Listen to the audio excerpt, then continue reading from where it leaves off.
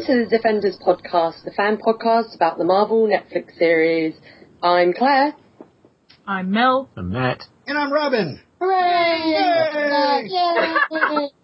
He's been unbanished from from Staten Island. We're all in Hell's Kitchen. You're in Staten Island, Robin, for the week. I was born in Staten Island.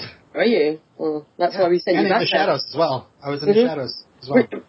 Of Staten Island. That's like... Sorry, what's happening? I don't know. And we have a amazing guest. I'm saying amazing because I'm trying to think of an alliterative term for you. So I would say not at all uncool, Nutty. That's the best I could do this week. Yay! My name already starts out as an alliteration. It's Nutty Nuchtchas. I know, but we have to give you like a one to say how amazing you are. Oh, okay. That's fine. Thank you for having me. Yay, thanks, Nutty. I'm so do you ever use your other alias as your middle name? Nutty Nuchtchas?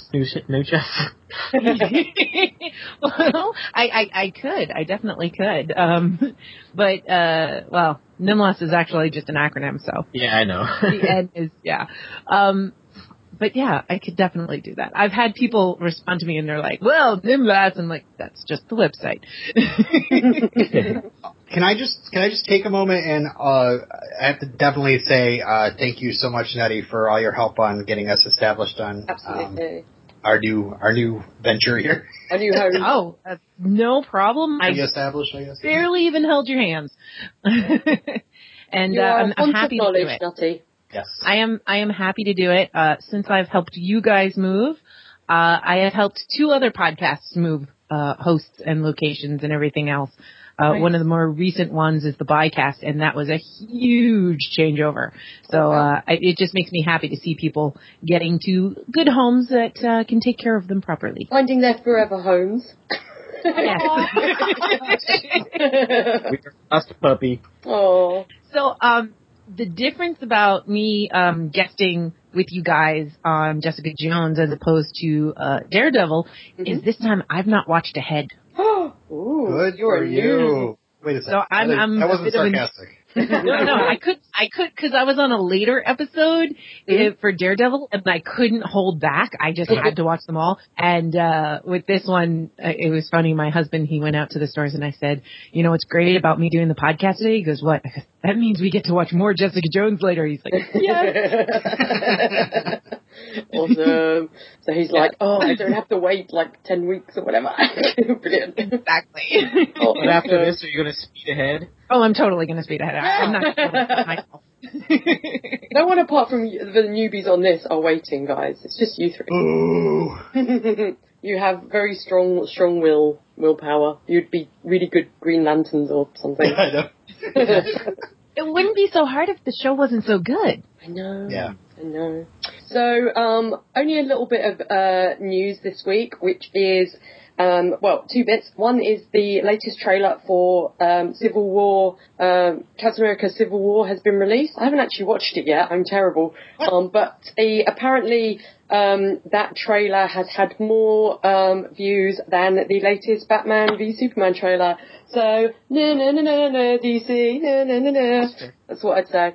No, apparently they did like a thing and it's had more views, but it might be because that film I think is coming out sooner than Batman, so I don't know. Maybe. Speaking of Marvel versus DC, did you guys watch that video I posted on our page, the Hawkeye versus Green Arrow? Oh no, I haven't seen it yet. Oh, you should. It's this web series called Death Battle where they take 2 characters and they pit them against each other. They're usually similar characters, and they take a really serious look at it, and they source all their abilities and what they can do and their weaknesses, and then they play out a fight as they think it would happen. So I won't spoil who wins between Hawkeye and Green Arrow. Is the weapon the salmon ladder? Because I would think Green Arrow would win that. Salmon ladder versus bow and the arrow. Salmon ladder. Yeah. I don't know this reference. Oh. I never watched. It's the most impressive thing in the show Arrow. Good for you. It's impressive. I'm going to post it on the Facebook group so everyone can okay, spoiler, Green Arrow does use the boxing glove arrow in the past. Ooh, nice. I don't think it was them, but I know I've seen a lot of comparisons before of people saying, like, Marvel versus DC, who would win in a fight between Daredevil and Nightwing, and everyone's like, well, Nightwing trained with Batman, so and it's like, okay. But I think Daredevil pretty much wins because he would anticipate every move. No. Yeah, Daredevil trained with Dick. Hell yeah. Do they think Nightwing just because they think Daredevil couldn't take down Batman? Pretty much, yeah. But I think God pretty much forbid agrees somebody that, take Batman down. Exactly. Batman's rubbish. There's even a little comic strip of Daredevil beating Batman. It's hilarious. Okay, this Death Battle series, sorry to talk about it again, but you brought up Batman. There's Batman versus Darth Vader, and Darth Vader totally kills Batman. Yay! Lightsaber beats Batarang, I think. Exactly. Force choke. Batman thought ahead, and he stole a lightsaber from somewhere in the Death Star, and they have a lightsaber battle. What's Batman going to do to Darth Vader? Just throw money at him? Like, what the hell? I'm rich. Yeah, feel my EMP. money. That's all you got to do to take down Vader. EMP. Once his suit can't work, he's dead. Ooh. Okay, everyone. Welcome to Deathmatch Cast. We're going to talk about different death matches. I'd like to see Tony Stark versus Bruce Wayne in a civil suit. Like, have, like, I mean, vetted by attorneys and stuff. By Nelson and Murdoch? Yeah, sure. That would be who's the better lawyer, but, you know. I think Matt Murdock would be quite happy taking Tony Stark, leaving him out to dry, because I don't think he likes him very much. So that's the news regarding the MCU. However, another little piece of news is that a couple of days ago I did an interview with Susie Abramite from Jessica Jones. She plays Pam, Jaren Hogarth's assistant. She was really, really sweet. Unfortunately, none of our newbies could join me for the interview because we spoke about the entire series. But she was very, very generous with her time, very sweet. We talked a lot about Harry Potter, which was great. And that interview will be released in the next couple of days, so please check it out if you have watched the entire show. I have put a little spoiler warning at the start of it, just to say again, if you haven't watched all the episodes and you haven't watched the final episodes of the season, I would not listen to the podcast as yet. So there we go. Robin's like, I have to wait till February. So I should say as well, Nutty, what is your knowledge of Jessica Jones? Because I believe she's a character you're not that familiar with. And I know we've discussed mostly her before about her from you. As many guests do. I think we discussed her on your podcast about favourite female superheroes, and I said she was one of mine. Yes, and you convinced me that I need to read all of the books, which I haven't actually done yet, because I haven't got through my current to-read pile that I've actually already purchased. But yeah, Jessica Jones sounded fascinating, and the more you told me about her, the more interested I was. I tried not to spoil myself too much because I just wanted to enjoy the show, but I picked up a couple of things, and so I had the basics, and then I went into it mostly cold. Cool, okay. Well, this week we are talking about episode 3, aka it's called Whiskey. What? What? You said episode 3. I said Revenge. You made a Star Wars joke. Oh, I was like, well, I blocked those movies out of my mind. They don't exist to me. You say episode 3, I'm like, Return of the Jedi? AKA it's called Whiskey. This episode was written by Liz Friedman and Scott Reynolds. And it was directed by David Petrarca. Petrarca. I'm going to go with Petrarca. Sorry, David Petrarca, if you're listening. So let's get... Who's that? Oh, it's me! So let's go straight into this episode. And remember to take note of our new special, very snappily named games. Nicknames that Robin says, not Robin, our co-host, Robin in the show. And the other one, which is when they say the title of the episode in the episode game or something. I'll think of a more snappy title for them both. Okay. Can we do a boner chat game too? Because this first scene. Well, are we talking? Whose boners are we talking about? Are we talking about you or the characters in the show? This is like a Skinamax show here. So, we basically start with straight after the last scene in the last show with Jessica ripping Luke's shirt off, literally. You might like that shirt. he's alright. But I think he likes Jessica more. He likes the fact that she can match him in strength more, because I think he's just like, oh man, like, particularly when he's like, you know, trying to lower his arms and she's like just holding them in place. You can see he's very turned on. He thinks it's very sexy. He is so turned on. I'm surprised the boner didn't go through the ceiling. He's unbreakable boner. He tries to rip her clothes and she's like, no, my clothes are nice. Stop it. Exactly. Yeah, she's like, I have nice clothes. I don't just have t-shirts like you. I have my signature leather jacket and jumpers and scarf. But you know what my problem with this scene is? What? They were too loud. What? They were way too loud. Oh yeah, well, you know, Robin, you apparently have foil on your windows and live with your brother, which is weird. Mm-hmm. But you guys had to feel sorry for poor Ruben watching. See his little heartbreak. Oh. Yeah. You guys did anyone else? No. Yes. Did anyone else think of Spike and Buffy during the scene? Yeah, a little bit. I actually read that as a comment that someone said that in regards to shipping in this show, but they did a comparison to Spike and Buffy, which was kind of interesting. I won't go into any more of it. I was just thinking the sex scene because I'm expecting them to tear down the house. They broke the bed. They did? Yeah, I was thinking more of the She-Hulk and Juggernaut hookup. Yeah. Yeah, She-Hulk and Juggernaut? Oh, I don't remember that. Wow. But there's like a comic panel, like where like they break the bed or something? Yeah. Or it's like that terrible scene in I think it's the last Twilight movie or the one before, where like he's like making love to Bella and he like breaks the bed because, you know, he's so into her and it's like, ugh, gross. Mm-hmm. Again, I sent you the picture. Totally stolen from Buffy. Thank goodness, the picture is here. Yeah. Oh my god, the room. Let's look at the picture. Whoa! That is a fantastic picture. That needs to be in your show notes. It would definitely be. And his arms are terrifying. Look how big his boots are. Is he like some kind of old-timey farmer? What's going on? Popeye. He's got Popeye arms or something. I don't know. Juggernaut eats his spinach. Yeah. There's a bigger version. Oh. So Ruben tells Jessica and Luke that Robin says you're too loud. Robin, stop being a prude. They were too loud. So Jessica and Luke leave and they go and eat from the food cart after their workout. And they discuss their gifts, discuss a bit about Jessica flying. She confirms that she can't really fly. She can sort of jump and then fall. And we get a mention of the Avengers. Yay! Big Greek dude and his crew. Sorry, Matt's looking up pictures of Juggernaut, and I had no idea what he looked like. And I'm like picturing She-Hulk and Juggernaut having sex, and Juggernaut has his helmet on. No. Leave the helmet on.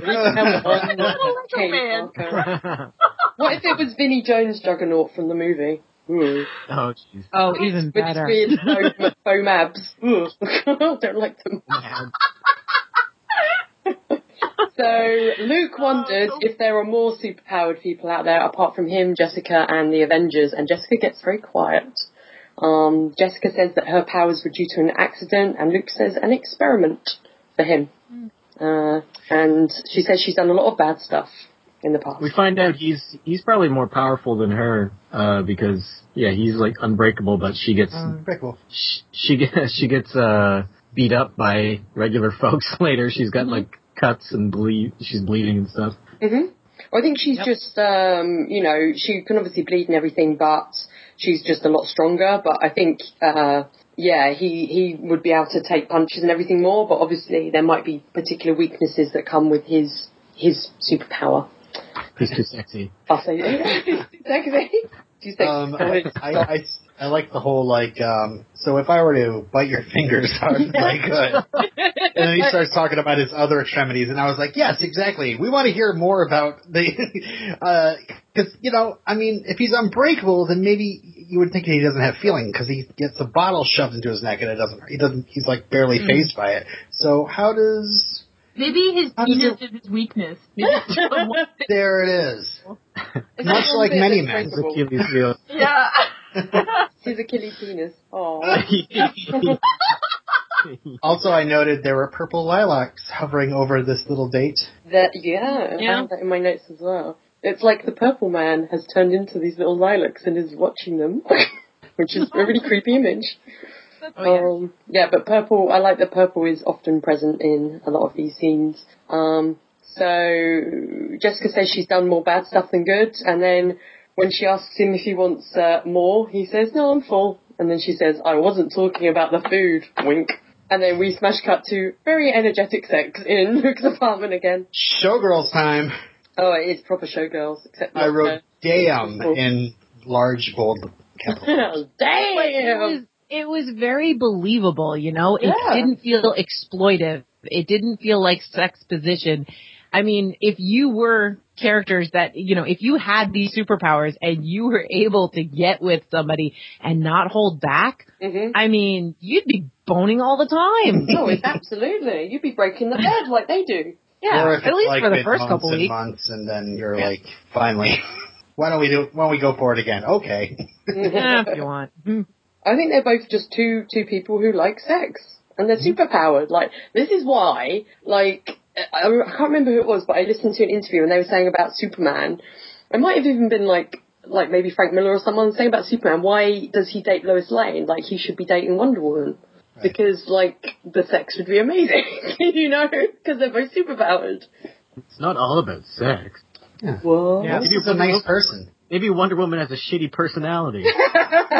Maybe she's a dead leg. No, she's not a dead leg. Yeah, Lois worships Superman. Wonder Woman's like, ally. Yeah, she could take him, she could leave him. Yeah. She got a whole island of women Superman she can hang out with. Superman like that as a turn-on? I would imagine he'd like that as a turn. Yeah, that'd be a turn-on for him. Not Superman. He's very much into the ego. Like, Clark Kent doesn't seem like he's very into ego, but really, he wants to be worshipped. You don't run around with an S on your chest unless you want to have some sort of worship going on. Is that how it works? Yep. All right. Nutty runs around with an N on her chest. It's Nutty Woman. So Jessica goes to the bathroom and we see the photo again in the cabinet. Have you guys worked out the name of this person as yet? Oh, it was mentioned, wasn't it? It has been mentioned before. It mentions a woman who died in a bus crash. Yeah, it worked out that she's his wife. So I can't remember. Reva Connors. Reva, that's it. Yeah. So I didn't mention it last week, but obviously Jessica finds out this woman died in the bus crash, and this is the woman. Well, we'll talk about it later. No, well, not finds out, but like does research, and it says that she died in the bus crash when she's researching the hospital. So she looks at the photo again, and we see a flash of Reva collapsing. We're not really sure what's happening at this point, and Luke tells Jessica that she died in a bus crash. I don't think she's researching. I think she's gathering evidence. Well, like last week when she was doing research on Kilgrave to find out how he survived, she was looking up the bus crash at the hospital, and it came up that two people died. One was the bus driver and one was Reva, but it didn't say any John Does for Kilgrave. I don't know if she's blocking out memories or if she remembered, sort of. Like, that part confuses me because of the fact that she was stalking Luke Cage, right? Yeah, this is completely clear to me now. I've been asking, like, why is she stalking this Luke? Yeah. It's because she feels guilty. She feels totally guilty about this. It still wasn't clear to me if she could sort of remember it, but not fully. Or the reason why she's stalking. I think she remembered it. Yeah, I think she remembered it, and she's been going on guilt, and so like Robin, I was like, okay, obviously there's something about him, but what is it? And every time we'd get a little clue, I'm like, okay.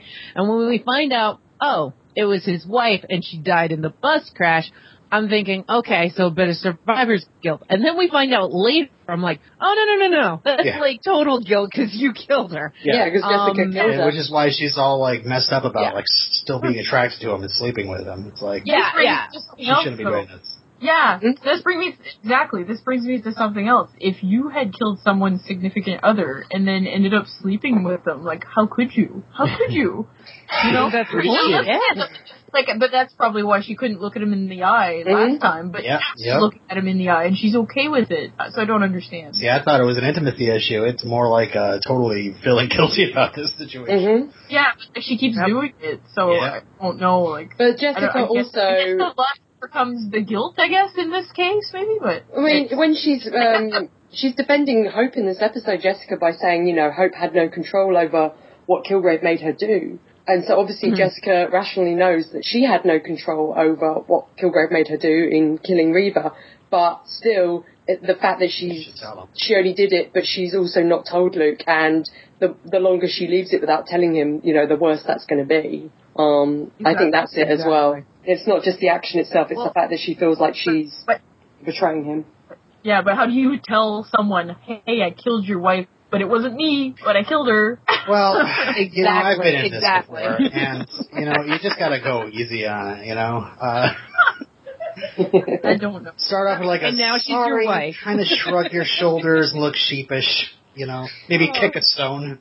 So when you guys saw the little flash of Reva here kind of like looking like she's kind of collapsing backwards, did you put it together that like what happened before we see the actual sort of scene later with Jessica and Kilgrave? Like, what did you guys think was happening? I thought I knew it was Jessica's fault. I just didn't know how it happened. I thought she fell off a building in front of her or something. Like I knew it had to do with the bus. I thought maybe the bus was hitting her and that Jessica had pushed her in front of it or something. Or like I believe she was a bystander in the bus crash. I believed it. Hook, line, and sinker. They had me. The writers had me manipulated the whole way. They led me by my nose, and I followed wherever they wanted me to go. Absolutely. Hook, line, and sinker. I did not think it was anything other than, like, I just assumed she was somebody else on the street. Yeah, me too. That's what I thought as well. I thought that maybe the bus swerved to miss Jessica and Kilgrave and hit. But then we also see like that it hit Kilgrave, and I thought maybe it hit Reva, and that's why Jessica felt responsible. I didn't think that it was Jessica that actually killed her until we see it later. Good job, writers. Yeah, good job. One other thing, Jessica says later on it's called whiskey, how she deals with things, and we see not only is she... Oh no! Am I going to get slimed? The name of the episode. You get a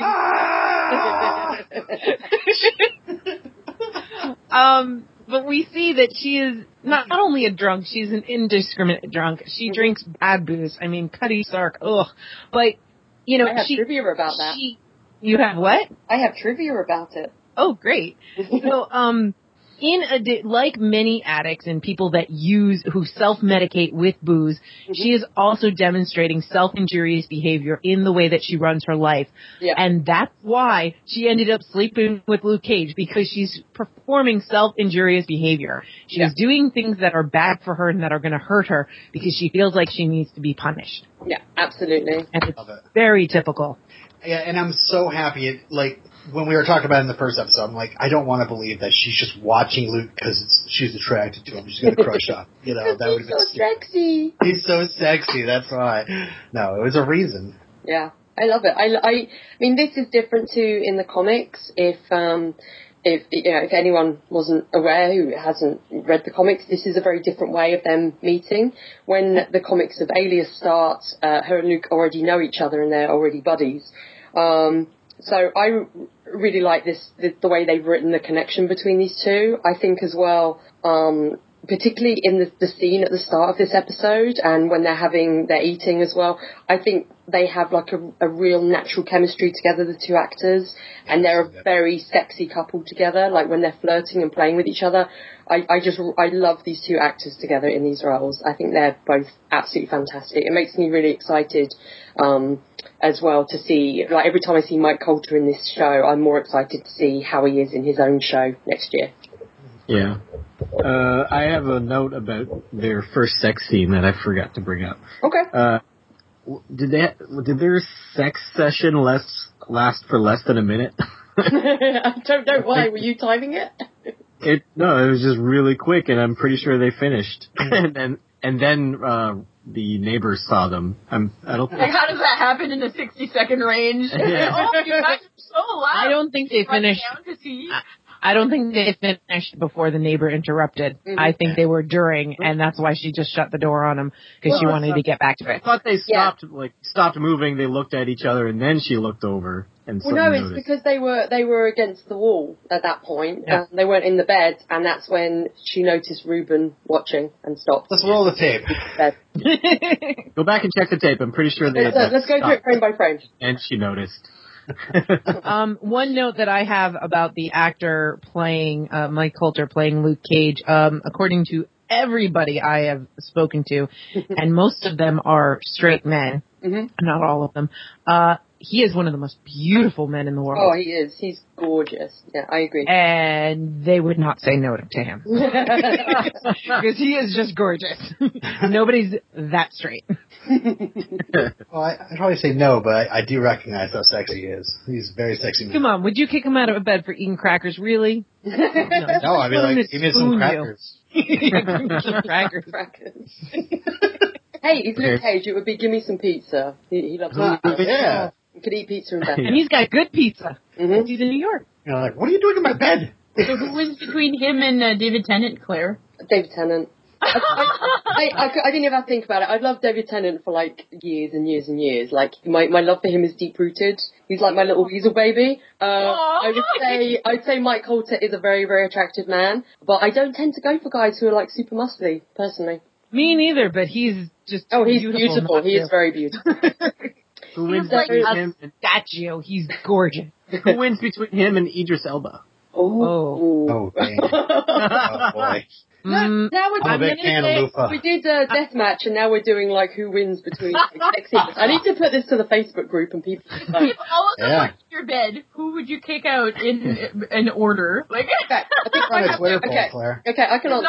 I think I'd kick out Mike Coulter first, only because I haven't known him in my because he's not fan English. life. Admit it. Exactly. Yeah, he's not English. I'm xenophobic. Idris Elba is like my choice for Bond, and I've loved him since he was in Ultraviolet. And then David Tennant last, of course, because I wouldn't kick him out. I'd keep him forever and ever. See, and I would do that in the reverse order. As much as I love all three of those men, but really, do I have to kick anyone out? Because that just sounds like a party. It's just your bed sort of shrank a little bit by little bit, and you had to... even better. That just means we got to snuggle closer. Okay, so I'd marry Mike, and I'd have Idris DJ the wedding. Yay! Yeah, and you'd have David Tennant narrate it in his sexy Scottish voice. I need to find a sound clip. There's got to be somewhere in all the things that David Tennant has done where he screamed, "Claire! Claire! Get over here!" Oh wow, that would be amazing. Well, maybe he will in this show. I'm not spoiling. Oh, yeah, there is a way. So, in the next scene, Jessica is walking home and stops at a grocery to get some whiskey, and we hear a radio show talking about Hope's case and mentions the Avengers saving the city, so another mention of the other superpowered people, which is kind of cool that they do mention it. And that Kilgrave sounds like a made-up name, and Hope needs to pay. I've got quite a bit of trivia about this scene, but I'll tell you guys later. It always takes the show when they start talking about superhero things, because I don't think of this show as a superhero show until they start mentioning their powers, and then I'm like, oh wait, that's right. Yeah, I know. But it's so weird to me, like when they were like, oh, the aliens took over the city, and I'm like, wait, what? That's so weird. It doesn't make sense. But I love how in this world they, again, another parallel to Buffy, the people that are living in the city kind of just suppress all of that and pretend it didn't happen. You know, it's like, wait, you can't believe in mind control, but we had aliens. That was just that one time. Yeah. That is so... That I couldn't get past that in this episode. Why does nobody believe mind control is a thing? Yeah. When there's God and green monsters and aliens. In one of the trivia things I read was that it was quite interesting because you have to think in this version of the MCU, Marvel, in this Marvel universe, apart from Captain America, who, you know, was running around in the war, you know, defeating Nazis, but wasn't necessarily, like, not everyone would know he was superpowered. They might just think that he was this really strong, capable guy, you know, called Captain America, who was the, you know, this guy in the 40s they used for publicity. Apart from that, there's only really been superheroes around since 2008, which is when Iron Man, the first Iron Man was set. So this is a new thing, and with Iron Man, okay, you can kind of get away with him maybe not being superpowered. He's a guy in a suit. We've had robots and stuff before. The ones that are more kind of weird are like the Hulk and Thor. People probably just believe that like Thor is an alien, which he is, but not that he's like necessarily a god. So it is still weird and out there, but mind control sounds much more like, I mean, to me, thinking about it, sounds much more like magic, like a kind of magical thing. Yep. And in the version of Marvel we have now, you haven't really got that in the universe, apart from Scarlet Witch, but she's not known to the public, like, really that much, and we haven't got Doctor Strange yet. So I think I can kind of believe it, and I can kind of believe that superheroes are new and interesting and weird, and people don't really understand them. And one of the things I like that they kind of do in Jessica Jones, like with this radio host, is that there is this distrust of superheroes. It's one of the things they also cover in Agents of S.H.I.E.L.D., even though I think that show is really flawed. It's nice that they have that as well, and it's something that it sounds like they're going to bring up in Civil War next year as well. So I like that they are following through with that as much as they can in Jessica Jones. But instead of being mistrustful, people are just scoffing at this existing. Which you can kind of understand, because it's like someone saying, oh, people actually have mind control powers. You get people like Darren Brown who do it, as performance things. But if someone said they actually have mind control powers, I would be like, yeah, come on, whatever. It's a trick. You're still aware of what you're doing. Yeah. Yeah. It just didn't buy how they did it. Like, it just seemed weird to me. I still think people should not be this skeptical of it. Honestly, with the way that conservative talk show hosts are about everything, this does not surprise me. I mean, when you hear them talk about all different types of people, anyone that is not them, they hate on. Mm-hmm. So it does not surprise me to hear that kind of a thing. I actually think it's quite believable. Well, Jessica, in the next scene, she's kind of following it again, like a bit more when she's drinking her whiskey, and the news is comparing Hope to Son of Sam. And there's lots of articles. There's the article about her, which is from hurdles to homicide, which are just making it sound like, she's this girl who had a mental break, which is, to be honest, going at it from the form of, from the point of view of Occam's razor, what is more likely, that there is someone that controlled her mind, or that it is just a girl who had a mental break because she worked so hard to be this perfect athlete and her mind just snapped and she killed her parents. Yeah. So when Tack and I were watching this, there were several times that we had to hit pause and just talk about the show because different scenes impacted us so much. And this was the first one. And he paused it and he said, okay, they're comparing her to Son of Sam.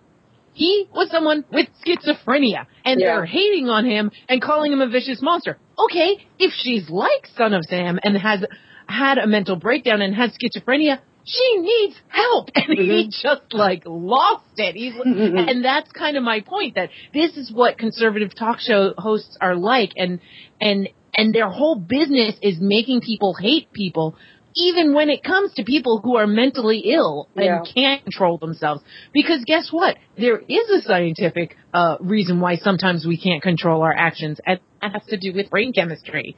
And absolutely. So I just thought that was really a very interesting scene. Mm-hmm. But that's probably why we buy it, because we don't think that way. Yeah. We're good people. This doesn't make sense, Because we are all nice people. I guess. One thing that I was wondering about, I wasn't sure if I missed it or not, but she does keep naming somebody. She says Kilgrave, and the guy on the radio is like, that sounds like a made up name. But has there been any mention of actual investigation into a Kilgrave? Not so far. It hasn't been mentioned, but I do like the fact that when Kilgrave is obviously in the comics, his name is Zebediah Kilgrave. It's kind of a name that kind of sticks out. And there's, it is a very ridiculous name, like Kilgrave. It's like, Kilgrave. Listen, anybody out there named Zebediah?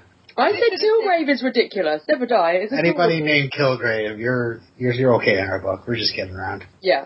But I like the fact that they are doing a little nod to the ridiculousness of the name by saying, that's clearly a made-up name. That's kind of funny. Yeah. I really wish they had gotten, kind of a more, a southern hick kind of, voice for David Tennant. Like, my name is Zebediah Kilgrave. Better. Jessica, get back here. Get back here, woman. That would be hilarious. I'm the ruthless tooth purple man there is. I'm Kilgrave. So meanwhile, Jessica is looking for the anaesthetic and a list of New York hospitals. So she's still looking for this serpentinol. Then in the next scene, she enters Jeri's office to demand that Jeri defends Hope. But Jeri says she still needs proof that Kilgrave exists. And then she confronts Jessica and says, hey, you didn't even tell me that you are one of Kilgrave's supposed ex-victims. But Jessica says that there's no way she's going to testify, and that he's left a trail of broken people behind him, and if some of them are found, then they could testify instead. And this is the next point where we paused it. This whole scene makes the entire series for me. Oh, yeah? Okay. We are dealing with, in modern culture, dealing with harassment of people, sexual harassment, of rape culture, and all of this. Yeah. And this is the big thing. Jessica asked you to come forward. You could testify. No, I can't, because then I will be the one. She doesn't want to testify. She doesn't want to come forward, because then that's all she'll be known for. Mm-hmm. And that is one of the biggest problems right now. There are scientists who can't come forward when they have been harassed or raped, because then they'll just be the scientists that blew the whistle. Mm-hmm. And so this whole scene was so important to me, and it just explained the huge dilemma. I think and I was just blown away. I think as well, I think part of her worry is like what she tells Trish later when she's kind of panicking when Trish is talking on the radio. If Jessica is the one that comes forward, Jessica is putting herself out there as a target. Kilgrave obviously wants to get hold of her again. There's more, I guess, more chance that he can find her. It might escalate his plans for her. And if he gets hold of her, the damage she could do as opposed to kind of a regular person is much greater. Like, as we see in the scene with Reva, she just punches Reva once in the heart and kills her. Yeah, I think it's more, yeah, definitely. I think it's more than, like, reputation, although that might be no. But at this point in the episode, that's what I'm thinking. You know? And it's also, it's an analogy, you know, that's what good science fiction is, an exaggeration or an analogy for the world that we're living in. You know, Star Trek was able to tackle race issues because it was aliens. And so this was something, it was just very precedent to things that are going on in our society right now. And I was just blown away. And I just think it's a beautiful scene. And I hope that they win Emmys for something in this show, because it's just amazing. Nice. I am blown away by this show. And Carrie-Anne Moss as well, just watching every one of her scenes, like, she's amazing. Jessica's correct later when she calls her a shark. She is a shark. Yep. Particularly when later you realise how she's really setting up Jessica for this whole thing. Yeah, I love it. Absolutely. I think it's great. So Jessica leaves and she gets a text from Luke telling her that he bought a new bed. Aww. Aww. I just think that's adorable. So then Jessica asks Trish to discuss Kilgrave and Hope on her show Trish Talk. And then when Trish hears that Jessica is after anesthesia because it can affect Kilgrave, she bundles her inside her apartment. So in this scene, we actually find out how Trish's apartment is. And do you guys remember in the first episode, I thought it was a cool detail when you see people leaving Trish's apartment and you hear this really loud click when the door closes. And you don't know why. They really amped up that sound effect, and this is kind of why, because she has all this surveillance. She has a steel reinforced door. I just thought it was cool that they even added that to the first episode, and I only caught it the second time, just to show that she has built herself this fortress of an apartment. Like, I automatically would think that it has something to do with Jessica's history with Kilgrave, but her mom keeps being mentioned. What the heck is going? What is, like, is her mom beat her up in the past, or? Her mum's She-Hulk. Oh. I understand the fear of clowns. I'm going to answer you, Robin. Oh, absolutely, the fear of clowns. I mean, that sucks. Apart from Pennywise, he's adorable. You know. Yeah, I just assumed that her mom abused her growing up. Well, but again, I'm being led by the nose by the writers. Yeah, exactly. And when Jessica sees Trish's bruises, Trish kind of just brushes them off. So, by the way, Claire, I'm definitely not asking you for the answer. I was just asking everybody else. I just like teasing you to say that I'm not answering you. Say that. Through the internet. And I was just speaking with somebody, another martial artist, about the whole thing where when you're training with martial arts, one of the first things that they tell you is make sure your doctors and people around you know that you're training in martial arts, because otherwise they're going to think somebody's beating the crap out of you because you're going to come home with bruises. Meanwhile, if you actually were having somebody abuse you, they don't leave bruises where people can see it. But you definitely get like reactions when people are like, "What is that giant bruise on your arm?" "Oh, it's okay. My training partner just kneeled on my arm. It's all good." It's so strange, that her mom's being brought up too, because it's just like she's a grown woman. Like, why is it still a possibility that her mother is abusing her? I mean, all those things linger. I guess, but I don't know. I know some people have had like abuse going right into them being an adult, so. I don't know. I can't answer. Her mum has what? Maybe her mom has superpowers, maybe. Maybe she's Captain Marvel. Captain Marvel. No, I said Captain Mom. Oh. Yeah, that superhero, Captain Mom. Yeah. You better eat your greens or I'm going to beat you. She's a supervillain. Oh, really? Oh. I just made her up. She wrote comics about her. Maybe we will meet her mum, and maybe I'm assuming we will. I was excited by the person playing her mum for a reason. Maybe. Oh, so we will meet her. Okay. No, I said maybe. I'm saying maybe to all of this. I've been spoiled that we meet somebody else's mom later in the series. In this Are we going to meet? You're going to meet my mom. Yeah. Are we meeting like all the moms? Yeah. In the last episode, all the mums, and it's the mums go up against each other. So you've got Jessica Jones, How I Met Your Mother. Yeah. You've got Jessica Jones' mum, you've got Luke Cage's mum, you've got Daredevil's mum shows up for some reason. You've got the mum from Don't Tell Mum the Babysitter's Dead. You've got the mum from Stop My Mum Will Shoot. It's all the mums. Yeah. They have a bake-off. Yep. Yep. For some reason, all the mums are there. So, Jessica needs a slightly dodgy doctor to get fentanyl from, so she decides to visit Wendy, aka Calamity Jane. Why the fuck could you just pick me and I'll get your damn fucking prescription? Okay, so I haven't listened to your episodes yet, but it wasn't until this episode I'm like, wait a minute, I know her. And then I realized who it was. I was like, I love her. I'll tell you something cool from the interview I did with Susie Abramite, which was she said that in every scene that Carrie had with Robin Weingart, aka Wendy, Carrie was like totally fangirling because she's like a massive fan of her in Deadwood, which is really cool. Aww. I cannot stop seeing Calamity Jane. I'm sorry. Yeah. I want to take her seriously as this other character, but I'm just like, when is she going to start swearing? Jessica offers to be in Wendy's corner in regards to the divorce, but Wendy seems a bit in denial about the divorce and gives Jessica a prescription for antipsychotics instead. And Jessica keeps it. Yeah. She's like, oh, okay. Might as well. I don't know why Jessica didn't just go with the honesty approach at first. Like, she didn't say why she actually needed it till, like, that was her last attempt. She's like, okay, come on, there's this guy, he's a mind controller, or he's going to hurt people or whatever, and I need this to stop him.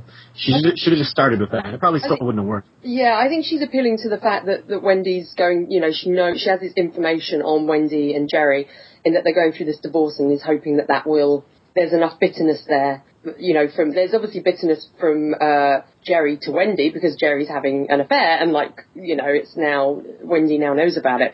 But the thing is, Wendy, I guess, is upset about the affair, but it still believes that her and Jeri can work out. So doesn't believe that it's going to get to divorce, which I quite like in Wendy's. I really, really like Wendy's character in the show, I will say.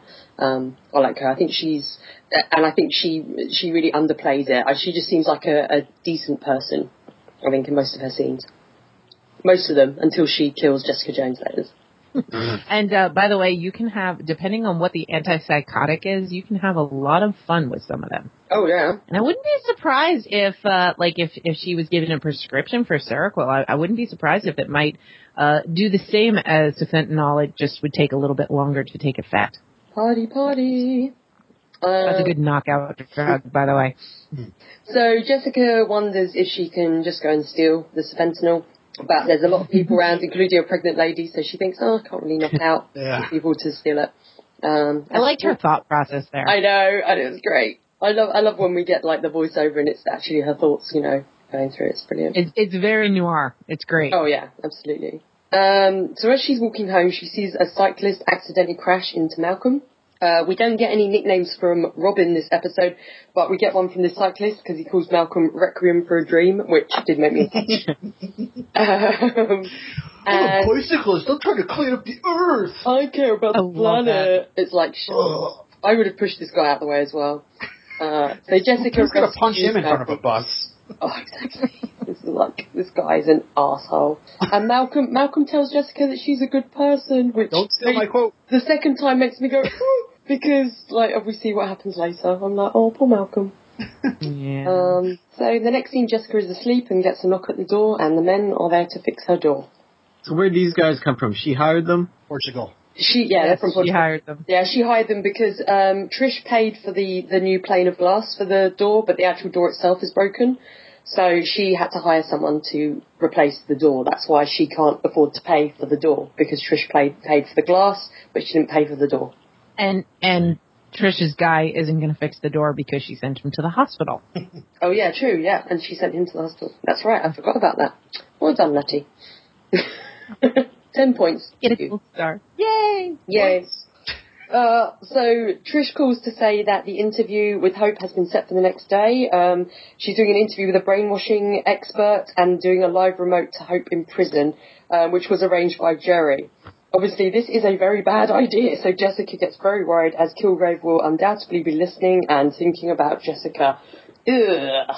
We get another flashback to Reva kind of falling backwards.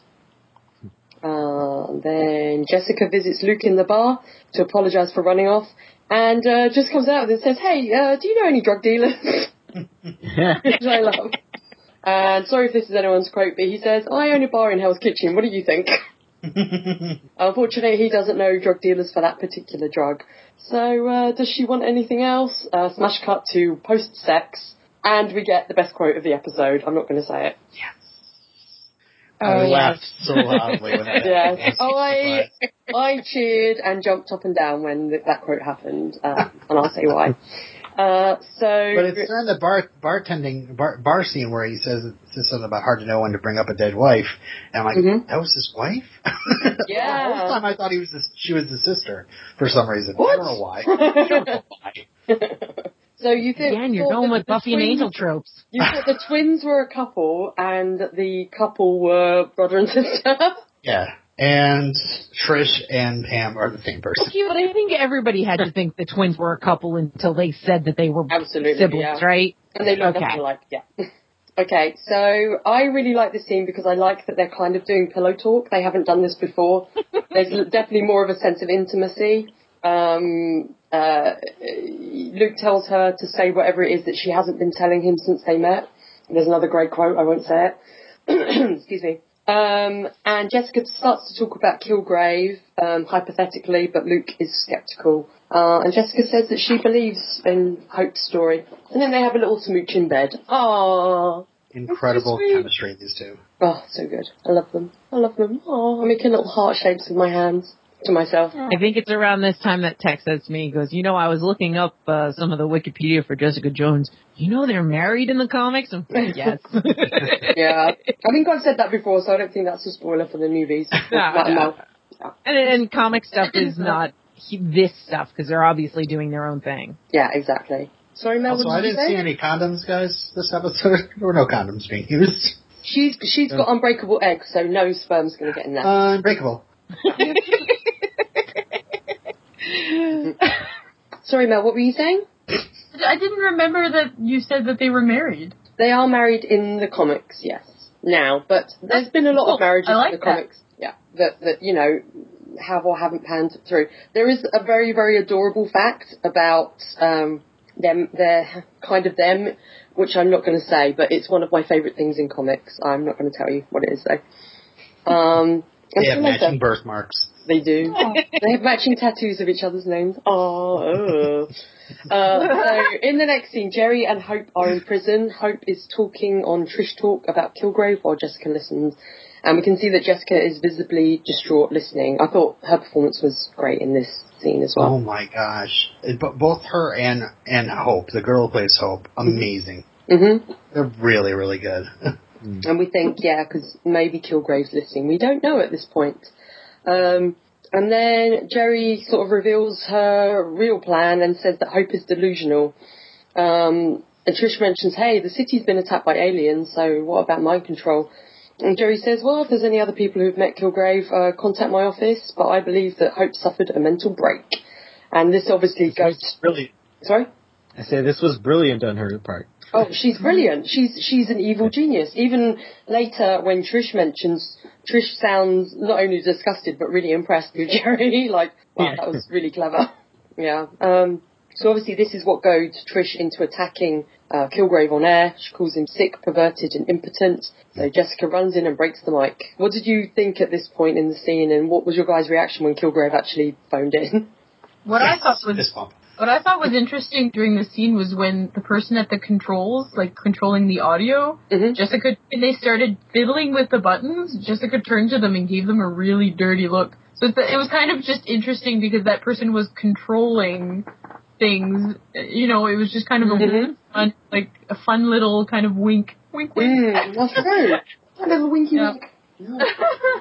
Did you recognise that it was Kilgrave straight away when he phoned up? Yes. Yeah. Who else is British in the show? Is Jessica there? Hello. Giraffe now. Toodle pip. So Yeah, I know. Us Trumpets English are always about evil. We're always evil. Thanks. True. Oh, I've always known you were evil, Claire. yeah, well, I don't hide it well enough, clearly. No, you don't. Cheers. And Kilgrave says that, you know, if a man like Kilgrave did exist, and someone insulted him, that would be wildly dangerous on their part. And this is when I was watching the show and I went, oh crap.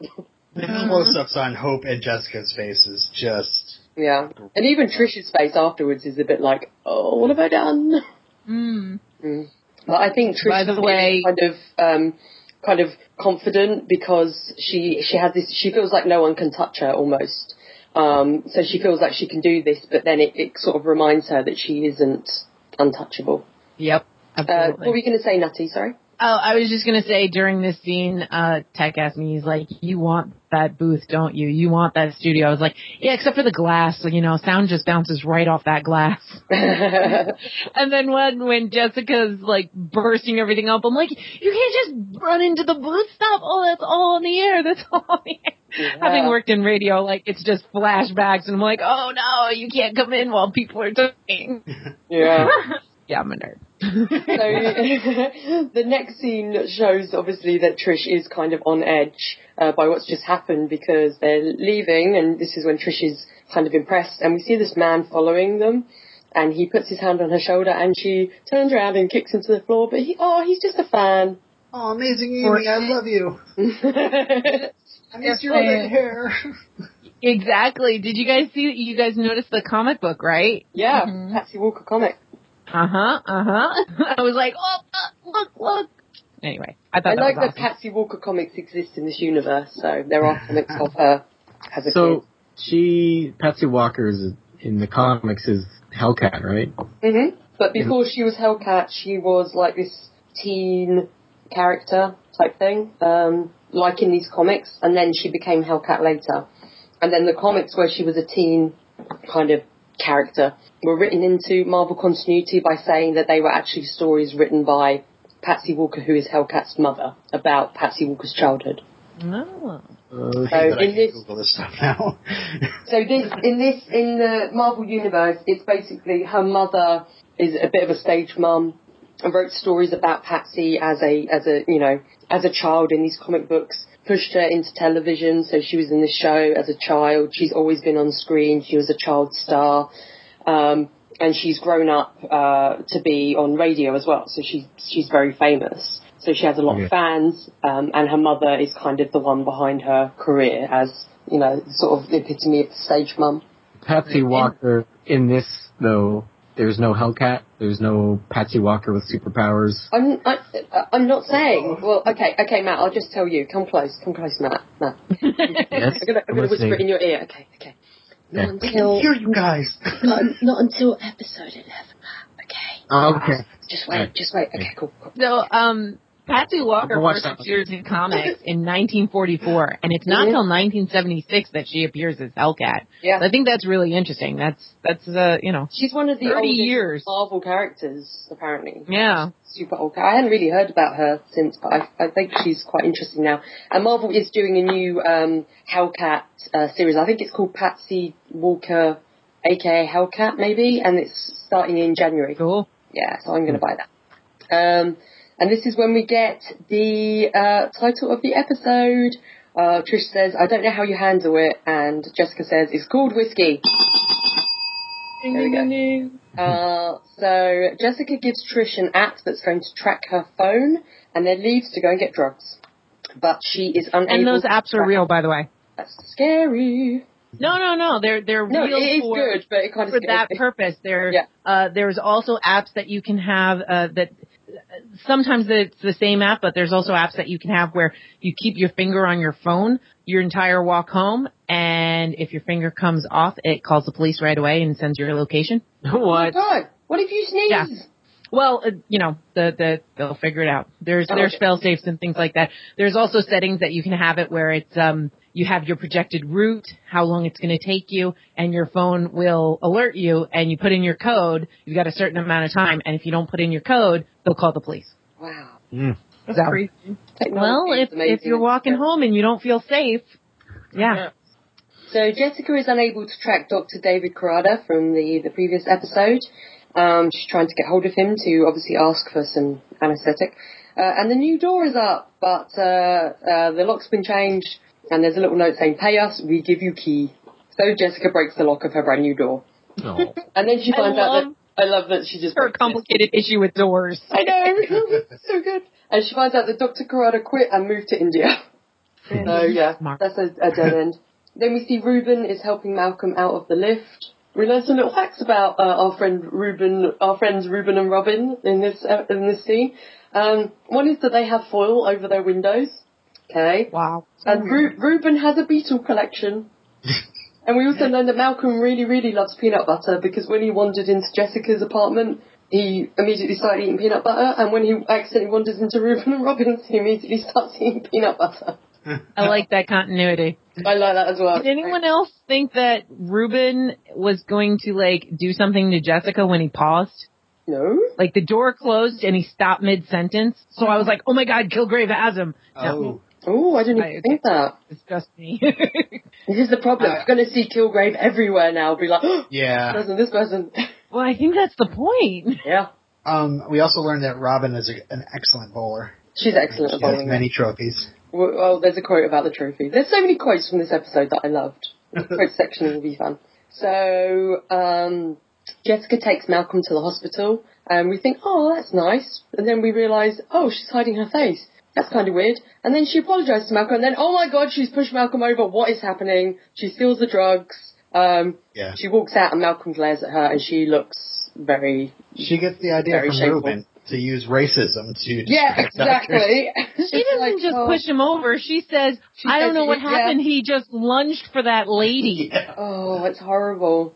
Poor Malcolm. He told her she was a good person, by the way. Earlier. Oh, Jessica's so smart in this episode, but I just feel so bad for him. I think he probably would have helped her if she asked. I don't know. But he wasn't too out of it to realise, but yeah, he probably would have. Yeah. A very dependable guy, though. Aww. Maybe he'd be like, I'll give you some peanut butter if you make a scene. Hey, peanut butter. It's like dog. Give you peanut butter. Peanut butter, sure. Or if he's really out of it, just stick some peanut butter in his mouth, make it look like he's talking. Oh, a horse. Aww. Later on, though, when she knocked on Luke's door, I thought she was actually knocking on Ruben's door to apologize. I was hoping that she would go apologize. She's not going to apologize to Ruben. She just every scene she speaks to Ruben, she just ends up giving him weird stares. But Malcolm, she might have apologized to. Not Ruben. The drug guy. Oh, Malcolm. Yeah. Yeah, Malcolm. Sorry, I keep getting the names mixed up. Okay. Yeah, I thought she was going to apologize to Malcolm, but it was actually she was just talking to Luke. I was like, oh, yeah, disappointing. You're like, I'm disappointed in you, Jessica Jones. That's right. That's right. So in the next scene, Officer Simpson arrives at Trish's apartment. Is Sarah Connor living here? Hey, Sarah Connor. Except it wouldn't be Arnie. Oh, yeah. says he needs to question her about the assault she did on her fan earlier. She's very hesitant, but she does decide to let him in, and oh my god, he attacks her and attempts to shoot her. Well, did you guys give a little scream at this point? Were you surprised? Like, did you think this guy was Kilgrave? I knew it was coming. Yeah. I wasn't sure or not if it was happening, but I think the biggest suspense here was whether or not Trish was going to get the upper hand here. And when he got his hands around her throat, that was pretty scary. Yeah, definitely. She does get in an awesome nut punch. I actually wrote in my notes, nut punch! Yay! Awesome, yeah. It was great. She tries to get to a safe room, but he gets hold of her and starts to strangle her, and that's when Jessica appears to stop him. And Jessica is so clever in this scene. Like, this is one of the reasons I love Jessica Jones. She's so smart. She knows the only way he's going to leave, and she can't necessarily beat him because he has been controlled by Kilgrave. She might only be able to stop him by killing him. She doesn't want to do that. So she tells him that he has killed Trish, and by injecting Trish with the fentanyl, sending Trish to sleep. And because she says that he's completed his job, he leaves, and then she runs after him, plants Trish's phone on him, and then can follow him. I was like, oh my god, I love you, Jessica, you're so clever. She knows how the mind control thing works, so she knows that he has to complete his mission. Mm-hmm. But I found the phone thing a little bit unbelievable, because that phone is pretty big, and how could you not notice a new phone in your pocket? Well, I thought it was unbelievable that she could hear everything like he's saying, but I was like, okay, he's a bit out of it. He's being controlled. Fair enough. I can go with it. Mm-hmm. I don't know. You ever have somebody butt dial you? You can hear a lot. True. Oh yeah, my mom has butt dialed me so many times, and I'm just listening, and I'm like, Mom, and I try screaming. She can't hear me, but I can hear everything going on. I don't butt dial people. I tend to bag dial people when my phone's in my bag. Accidentally. There you go. The creepiest bit of this scene is when the Officer Simpson says that Kilgrave said it's not Jessica's time yet. It's like, ugh. So she follows him via the app and listens to his calls. I made a note that they go past a shop called Balloon Saloon, which just made me laugh, actually. I know, that made me laugh too. It's probably a real business. Oh, it probably is, yeah. I just thought, she hears the officer tell Kilgrave that Patsy is dead. She can see him as well through the skylight.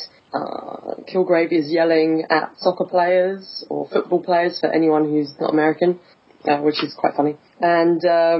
And then Kilgrave tells Simpson to leave via the balcony. So, so you guys are like, oh, he's going to die. My favourite bit of the scene is when she's watching Kilgrave and she says, I see you, arsehole. I was like, yeah! Stealing quotes. Get it. There's enough quotes. Scratch that one off. So, Simpson prepares to jump off the balcony. Jessica pulls him back, and this gets Kilgrave's attention. And for the first time in the series, Kilgrave and Jessica meet eyes. And we see the first good look at Kilgrave. In all his purple glory. In all his sexiness. I actually expected a bigger... David Tennant's sexiness, not Kilgrave's sexiness. I will reiterate.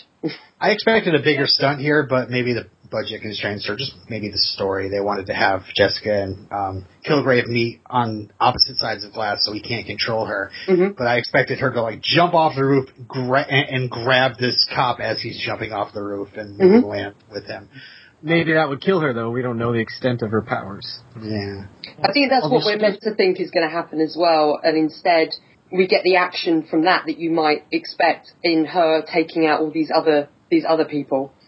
You know, instead, like his little minions who are all there to stop Jessica following Kilgrave. That's hilarious. I kept really fearing that the kids were going to come into play. Yeah. This is a different apartment, isn't it? This is Nope. Yeah. No, it's the same one. Is it? Because that's the same white couch that they were sitting on and playing games in. But there's a little ginger kid in this apartment. And the husband's the same. There's a little ginger kid in this apartment. There wasn't a ginger kid in the Yeah, well, he added people. Oh, okay. Fair enough. Yeah. Okay. I don't know. I think if it was the same apartment, they would have brought up the kids in the closet. I'm pretty sure it's a different because I wanted to know what happened to those kids. Oh, well, those kids are probably dead.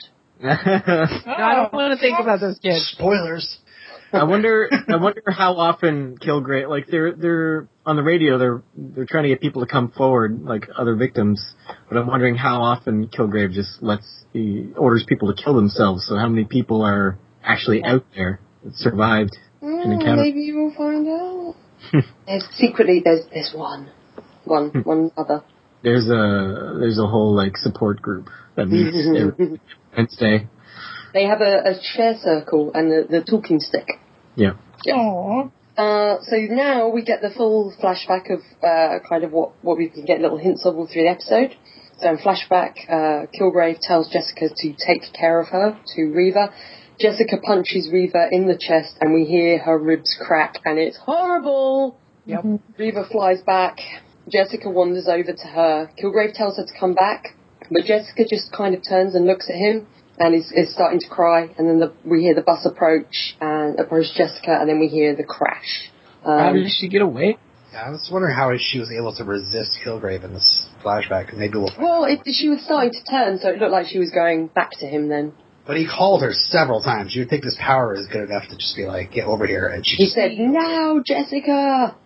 That's what I'm thinking. My thought is she is strong. She's stronger than anyone he's ever met. Yes. And after he makes her kill someone, she is so strong she can resist him. Well, that's what I was thinking. I was thinking like she was like because she felt like she realized what she did, she was doing exactly. Because that's I believe from what we've seen so far, that's likely the first time he's made her kill someone. Yeah. And that's what it took for her to need the gumption to pull herself away from him. But also, when you look at it, he looks scared or worried at the very least, because I bet she is the only person who has ever been able to do that. Yes. And he doesn't know if he can still control her. She assumes he can control her, but he doesn't know. Okay. So maybe he can't control her. He looks pretty cocky when he sees her on the roof, like through the glass. Seems pretty confident. You paying attention to what's going on behind you? Well, yeah, there's that, but I mean, like, when their eyes meet and he sees her, there's a look of worry there. And then when, obviously, he sees he's going to be okay, but then he leaves. And I know he probably has a big plan, but he leaves, and I think he's not quite sure. That's my thought. He's obsessed with her because he can't control her. Yep. Like she's the one that got away. Exactly. Yeah. Now I think the big question is, like, what was so special about Reva Connors? Like, why did Jessica have to murder her? What was that all about? That's what I'm wondering, too. Was she just the last girlfriend? Maybe it's not Reva that's special. Maybe it's her connection with Luke. Could be. Because Luke is also superpowered, remember? Yeah, I can't imagine that it's just coincidence that he had her kill the wife of another superpowered person. We shall see. We'll find out everything in next week's episode. Or not. This is actually the fun part about not being an expert. I love asking these questions every week. I love listening to them. It's great. I love it. I'm like, so Jessica basically gets attacked by everyone in this apartment block. They're like Kilgrave's little zombies almost. Bad Ginger. Bad Ginger. Just saying, you can't follow him. You can't follow him. She has also managed to knock out Officer Simpson. She enters this one room, and this is the creepiest thing I've ever seen. Photos of Jessica everywhere. The printer is still printing them. I don't know why. The one detail I found really creepy is that there's a photo of her and it's under a magnifying glass. I just find that so creepy, because it's like, oh. And then he's written on one of them, "See you later." Yep, creepy. It's horrible. It's horrible. I want you to go out and get more ink. Get more ink. I gotta keep printing pictures. So Rasturbator is his favorite program. It's pretty funny in this episode. Like, compared to the last show we watched with Daredevil and him fighting all these thugs and stuff.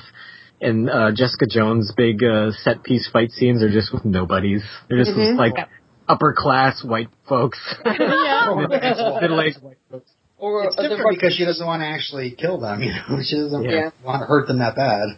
She doesn't really, like, hurt them that bad. Like, I mean, she knocks them out a lot of the time, but, like, Daredevil is, like, got no problems about breaking all their bones, as long as he doesn't kill them. Yeah. I'm just wondering if she's going to fight anyone who's a match for her at all in this. I think she will. I don't have any spoilers at all, but come on, it's almost the writing's on the wall that Purple Man's going to take control of Luke and they're going to have a huge fight. Ooh, that would be awesome. Yeah. Amazing. Maybe this is we get the little cameo of Daredevil when she fights Daredevil. Oh, I think we already heard about that. Maybe she fights Trish. Trish, yeah. Ooh. Yeah, there's a lot of people she could fight. She could fight Pam, the secretary. She could fight Pan the secretary. She could fight Jane, she could fight Jane, but she would lose. Oh. Yeah. You fucker, get over here. So, I know we kind of passed it, so skipping back, I just love how clever she is to make people think that they've carried out their missions. Yeah. Absolutely. That is fantastic. Actually, the whole falling in the trash scene, I was like, that was filmed terribly. Well, like, they're going to make us think that... Go ahead. Well, I thought it was, at first I was like, are they trying to make us think that they fell into the trash from the top of the building? Like, oh wait, no, they're just trying to show that she's making Will think this. Yeah. IMDb has it listed as one of the goofs, and I'm like, that's not a goof, it's a plot point. Wait, Robin, she's making who think that? Will. Who's Will? Will Simpson? How do you know his name's Will Simpson? Oh, because I saw a panel where they were called by their character names. All right, I'll let you off. Okay. His name's Will. Well, also because his real name is Will, so the actor is Will. Oh. See, I'm checking closely to make sure you haven't been a pumpkin eater again. No, I was actually, I was like, okay, so he's playing this character. Maybe this character will be more important in the long run. I don't know. My husband did say, he's like, what kind of a trained sergeant on the force is just going to leave after that? You know, oh, you killed somebody. No, you didn't, but, something happened, and just walk away. And I'm like, and also, says we're not going to see him again.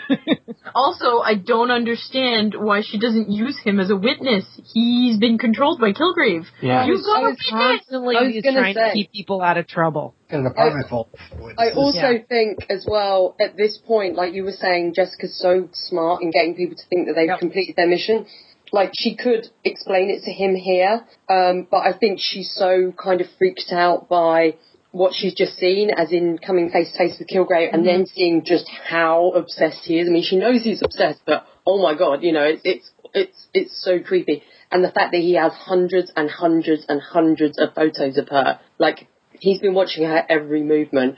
I think she's just really distracted, and she just wants to get out of there. She better come to her senses and contact these people later. Exactly. And which also makes up for I think it was kind of careless to say, actually, you didn't kill her, don't worry, go home. Because he could still be under the influence of Kilgrave and be like, oh, I didn't kill her? Well, I'm going to go back to that apartment now. Exactly, that's what I was saying. I'm like, don't tell him you didn't kill her. Yeah. So, I think she's just so distracted at this point, like, freaked out, that's why she's just like, no, you did, okay, bye, you know, like, kind of runs off. And she just tells him to go home. So in the next scene, Jessica goes to Luke's and she tells him that she did something, which means that she can't come in ever, and she has unfinished business. Luke believes it's due to his dead wife, which we're like, oh, it kind of is. Yeah.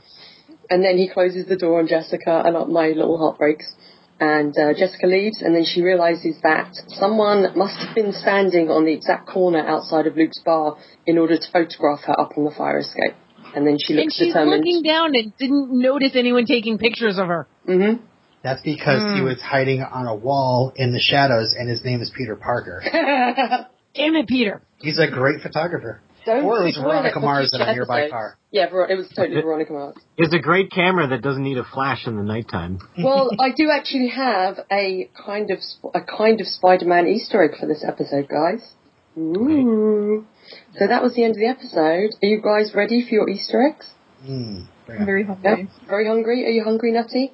Oh, yes. Give me them Cadbury Easter eggs, please. It's not made of the 100% dark cocoa chocolate I have in front of me, which you can only eat about a fingernail's worth at a time because it's like, yum.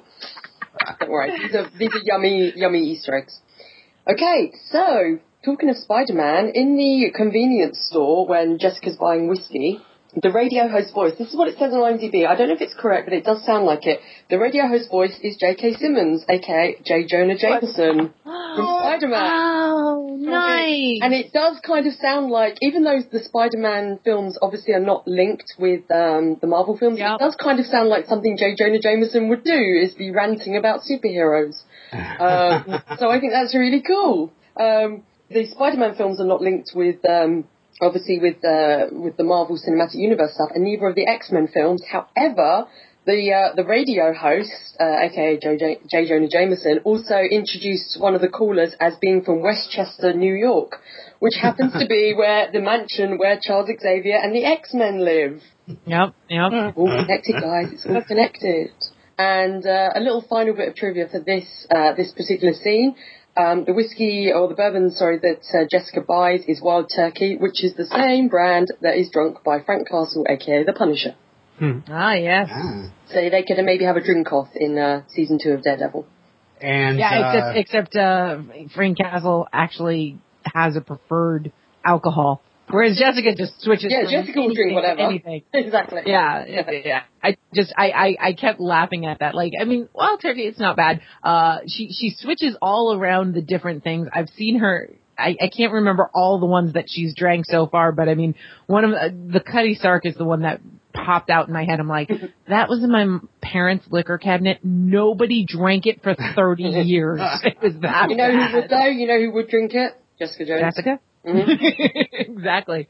She'd come over and clean out the liquor cabinet. She'd be like, oh, give me all this bad stuff with dust on it. So, My favorite. as I mentioned before, we get 2 mentions of the Avengers here. Luke Cage says, "You, me, the big green dude and his crew." And also we get the mention of aliens attacking the city. So that's obviously the goings on in the first Avengers film. We see the Patsy Walker comics are a thing in this world. The comic doesn't appear to be a real comic that was a Hellcat or Patsy Walker comic. However, the logo is exactly the same as the actual one used. And if you look very closely, you can see the teeny tiny logo of Atlas, which was the original name of Marvel and was the logo that we saw on the door opposite Nelson and Murdoch's office in Daredevil. So that's quite cool. Oh, yeah.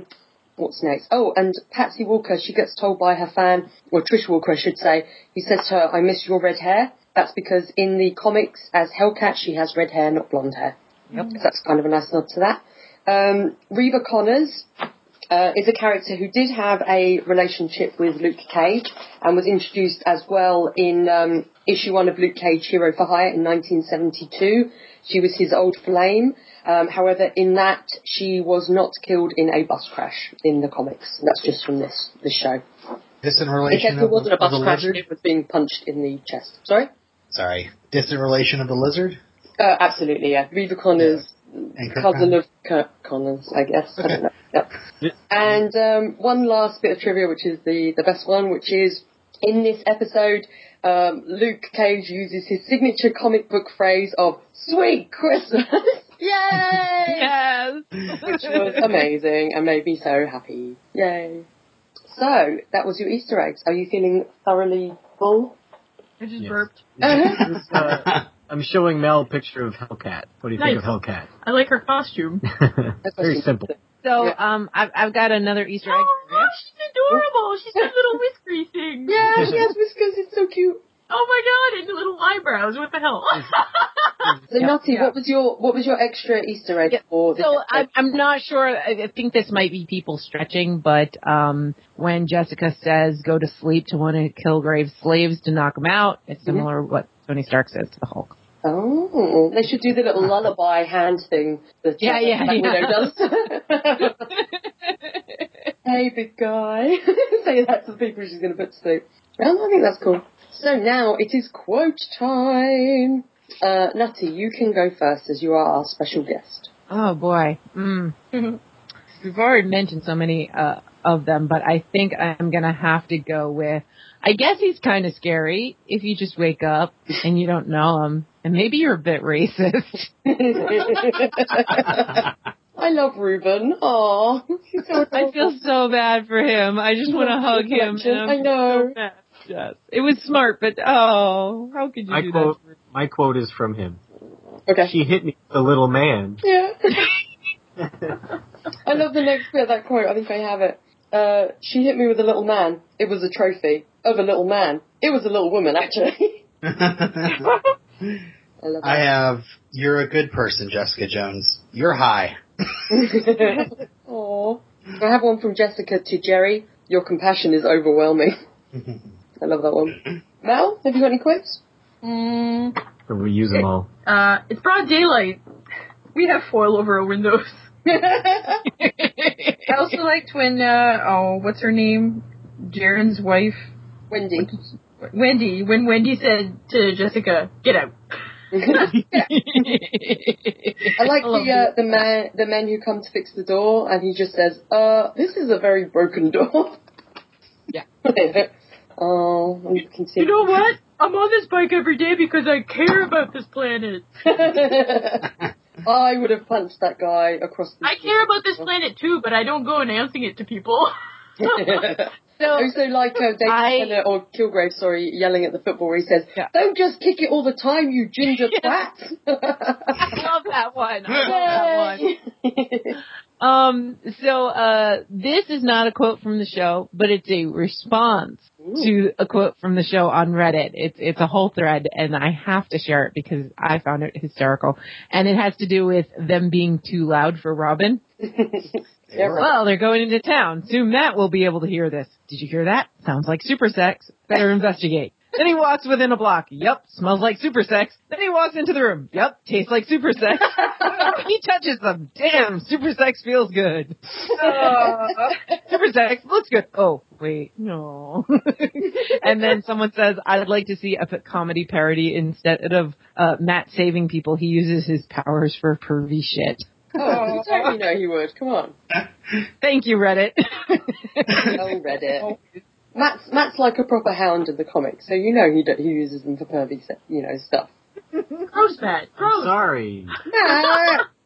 Matt. What I won't say is that is actually the exact way that Daredevil's cameo into this series happens, and how Matt Murdock, Luke Cage, and Jessica Jones meet for the first time in this series. Is from pervy. It's from him walking in on Super Sex. Nice. Is anyone going to say the obvious quote? Go on then. Sweet Christmas. Yay! The only other one I have is, I see you, asshole. This is great. So, one thing I wanted to comment, because there were some hospital scenes, and they actually said the name of the hospital. And so, number one, I'm assuming this is the same hospital from Daredevil. It's the same set, it appears to be. And I keep waiting for Claire to show up. But they mentioned the name of the hospital. Mm-hmm. Metropolitan Hospital is a real hospital, but it loses people. It has a very bad reputation for losing people. Well, it's because it's in Hell's Kitchen. I mean, as well. Like, don't go to Metropolitan Hospital. They're going to lose you. Sometimes they're dead bodies, sometimes they're live bodies, but they get lost. They're all like injured ninjas that are brought in, and goons. Oh, I'm taking that band name. Injured Ninjas. We're the Injured Ninjas. We're ready to rock. Yeah, I love the Injured Ninjas. Then we throw smoke bombs down and we disappear at the end of our life. Wow, that was a great show. I think I saw one. Whoa. Okay, so it's time for feedback. One thing I'm going to say is our guest from last week, Rebecca, mentioned some panels from particular comics, and she has very kindly sent them to me, so I'm going to put them in the Facebook group, and they're pretty funny, particularly the one of Deadpool and Iron Fist hanging out. It's adorable. So, Mel, do you want to read Heidi's email with your lovely voice? Yes. Yes. Yes, Mom. Yes. You sounded like my granddad then. Yes. Yes, Claire. Okay, so this email is from Heidi. Starts with, hey guys. Oh, that's long. Okay. Shut up. Hey guys, I like the conversation between Jessica and Luke about the Avengers and being a... I'm gonna start over. Hey guys, I like the conversation between Jessica and Luke about the Avengers and being a hero. I skip over the sex scenes. So in my viewing, there isn't a whole lot of them together, but that was a fun tie-in conversation. Oh, why'd you skip the sex scenes, Heidi? Oh, I hope you got to hear the Sweet Christmas, though. Maybe she was, like, just skipping them, like, closing her eyes. Like, going, la, la, la, la. Maybe she, maybe, la, la, la, la, la. Oh, is it over? La, la, la. Trish is a ninja. Cool. That was a great scene between the two of them. So she must have been attacked, raped maybe, and that is why she's learning to protect herself. I can't help but suspect everyone is somehow being controlled by Kilgrave. Does he have that kind of power? Can he make someone act normal until he needs them to do otherwise? It seems like it because he was nowhere around when Hope killed her parents. If so, I predict Trish or the lawyer are or will be working for him. Oh. I don't know, Heidi. Maybe somebody shouldn't ask so many questions about whether or not certain people are being controlled. Whoa. Oh, sorry, guys. I blacked out for a second. What? I guess Trish probably isn't working for him yet, since she just made him angry on the radio. That was pretty chilling, and poor Hope. Yeah. I knew that cop was being controlled. Jessica is definitely smart as well as strong. Pretending Trish was dead was the only way to get that cop to leave without killing him.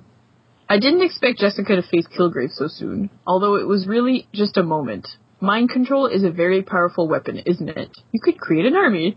That's what he does. That's funny. That point though, because like Professor X is like the master of mind control, and I always thought he was so lame. But then when you think about it, that'd be pretty badass power. It would. And he's a nice guy. Yeah. Wouldn't the cop have gone back into kill mode when Jessica told him no one died? That's what we were talking about. Yeah. Next episode, guys. Yeah, she'll go to great lengths to make sure no one dies. She jumped off that building with him. It's such a contrast to Matt Murdock. I almost called him Mac Murdock. Mackie D. It's such a contrast to Matt Murdock beating people to a bloody pulp every episode. I have no idea what is coming, but I can't wait to find out. Until next time, Heidi. Thanks, Heidi. Thanks, Heidi. Yay. Awesome. And we have 3 voicemails. Very exciting. Oh, boy. I'm going to hand over to you, Robin. Who is up first? Up first is good old DW. Dan, here we go. Competition winner Dan Wilson. Jessica Jones, Season 1, Episode 3, a.k.a. It's called Whiskey. As an urban cyclist, I was initially annoyed by the scene in which the conscious stereotype of an urban cyclist clashes with Malcolm. I was annoyed by the stereotype and further annoyed because it seemed like an unnecessary bit of comic relief, and then even further annoyed when it was followed by what seemed like even more unnecessary comic relief, first with the Portuguese-speaking door repair father and son team, and then later between Ruben and Jessica. But just when I was becoming surprised by how much filler I thought I was watching, these scenes started to make more sense to me. First, the perennially unlocked door seems to be shaping up to be a season-long metaphor for Jessica's vulnerability to Kilgrave's reach. Despite her efforts, despite Trish's efforts, and despite partial victories, the door remains unlocked and Jessica remains a target. Second, Malcolm seems to be shaping up to be a bit of a racial and class-based Rorschach test for everyone around him. When Ruben told Jessica how his sister Robin had thought that Malcolm was a rapist, and then went on to comment that everyone's a little bit racist, Jessica reacted by staring at Ruben. I initially thought that her stare meant that she thought that Ruben was a racist idiot, but when she goes on to use Malcolm as an unwitting decoy, it clarifies that what was going through her head was actually a combination of recognition and inspiration. The earlier scene with Jessica, Malcolm, and the cyclist helped to feed into the recognition. Although most urban cyclists in reality are working-class people of color, the smug, self-righteous cyclist shown is an archetype of the middle-class white city dweller. The disrespect with which he addressed Malcolm, combined with Robin's fear of him and Ruben's comments, helped Jessica to form her plan. I suppose that a case could be made for Jessica's course of action, but I found it reprehensible. She basically was exploiting other people's racism for what she believed was a greater good. That she did so while wearing her hoodie up Trayvon Martin style just hammered home that she was getting away with her eyes by criming while white and sicking people on her neighbor. While Jessica didn't kill anyone, her blame the black guy tactic reminded me of Susan Smith, Charles Stewart, and others who've used a similar tactic to cover up their own crimes. That's a long way of saying that what I initially thought was just filler fluff turned out not to be, and in the end I was impressed by how certain scenes which seemed extraneous ended up advancing the story in ways which just hadn't yet been revealed. On another note, in Episode 1, we see Jessica Jones do a stakeout on Luke Cage, and we're left to wonder why. In Episode 2, she says that Cage's lover's husband had hired her, and then we learn that that was a lie, so we were again left to wonder why she was really spying on Luke. In this episode, we learn that Jessica killed Luke's wife at Kilgrave's command, so can we reasonably conclude that Jessica was watching Luke out of guilt over making him a widower? Yes. Excelsior, Dan W. Thanks, Dan W. I think that's really interesting saying about those scenes and like how they do help Jessica formulate her plan, and also one of the other things that we didn't really mention that touches on race in the episode is, you know, like Luke jokes to Jessica, like saying that she's not telling him something, and then says to her, "Is it a racial thing?" And then he's like, "Oh, you know, no, is it?" You know, type thing. So they kind of mention it then as well. So I think that's quite cool. Yeah, and it'd be easy to knock the episode if it was like they were playing fast and loose with that, but Jessica doesn't look good on her way out of that. Oh, she's beating herself up about it, which I love that she... I think it makes her so much more interesting that she does things that, like, I agree with Dan, it's completely reprehensible. And she knows it is. It's not like she's just doing it for no reason. She's saying, you know, she feels like she's doing it for the greater good and, you know... Yeah, a lot of the characters do reprehensible things that they feel is for the greater good, like Jeri, like setting up Hope as well. Mm-hmm. I totally didn't connect those scenes. Yeah, excellent job, Dan. Yeah. Our next voicemail is from the great Doc Brown, Moira. Yay, Moira. Hey, Defenders Podcast, it's Moira calling. I am managing to catch up, and I'm actually just watching the third episode, aka it's called Whiskey. So in my desperate bid to get this in on time too, I'm going to make comments as I go and just, you know, interrupt myself. So okay, I'll be quiet because I have to, you know, turn back on now.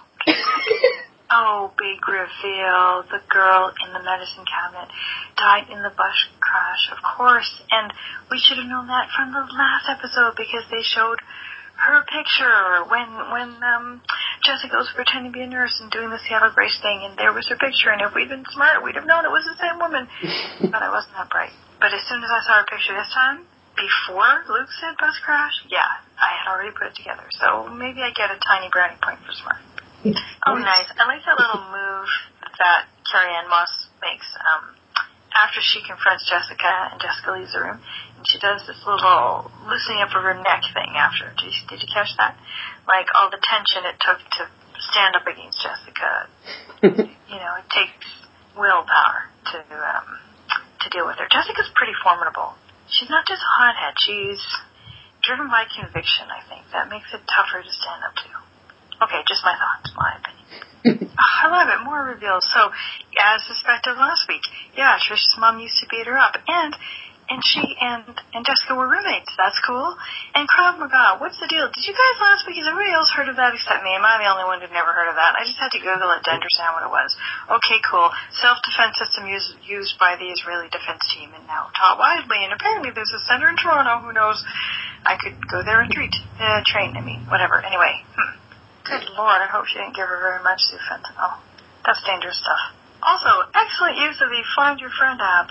Oh my God, I was tense as she was creeping around that house looking for Kilgrave. Oh, and we finally got to see his face, which was amazing. Lucky cop, because Jessica saved you. And sad hallway conversation with Luke at the end. No, it's not the dead wife thing, Luke. She killed the dead wife. Other things, sneaky lawyer trick, claiming your client is psychotic and getting the talk show host to, you know, to make your case for you. And yay, we got to see Calamity Jane again. Woo! Okay, so sorry, that was more of, stream of thought kind of feedback, which probably really isn't exactly what you're looking for.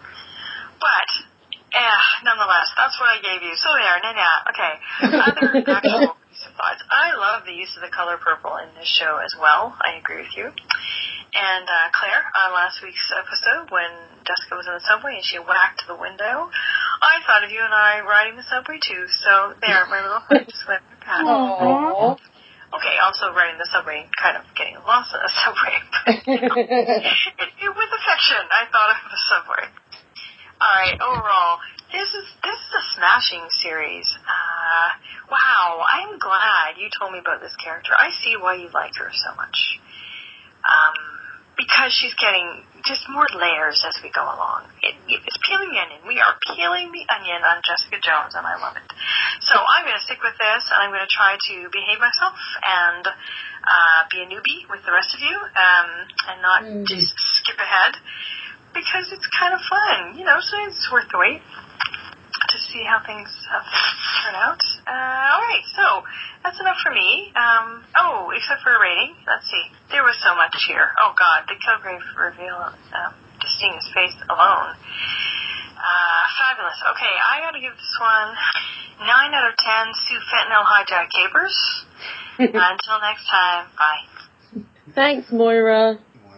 I should kind of expand upon what Moira mentioned about the subway. When Moira and I were in New York in the summer, we were staying in Manhattan. We were actually quite close to Hell's Kitchen, and we wanted to get the subway, I think, like 1 or 2 stops, and we ended up by accident getting on the express train and ended up in Harlem. So that was interesting.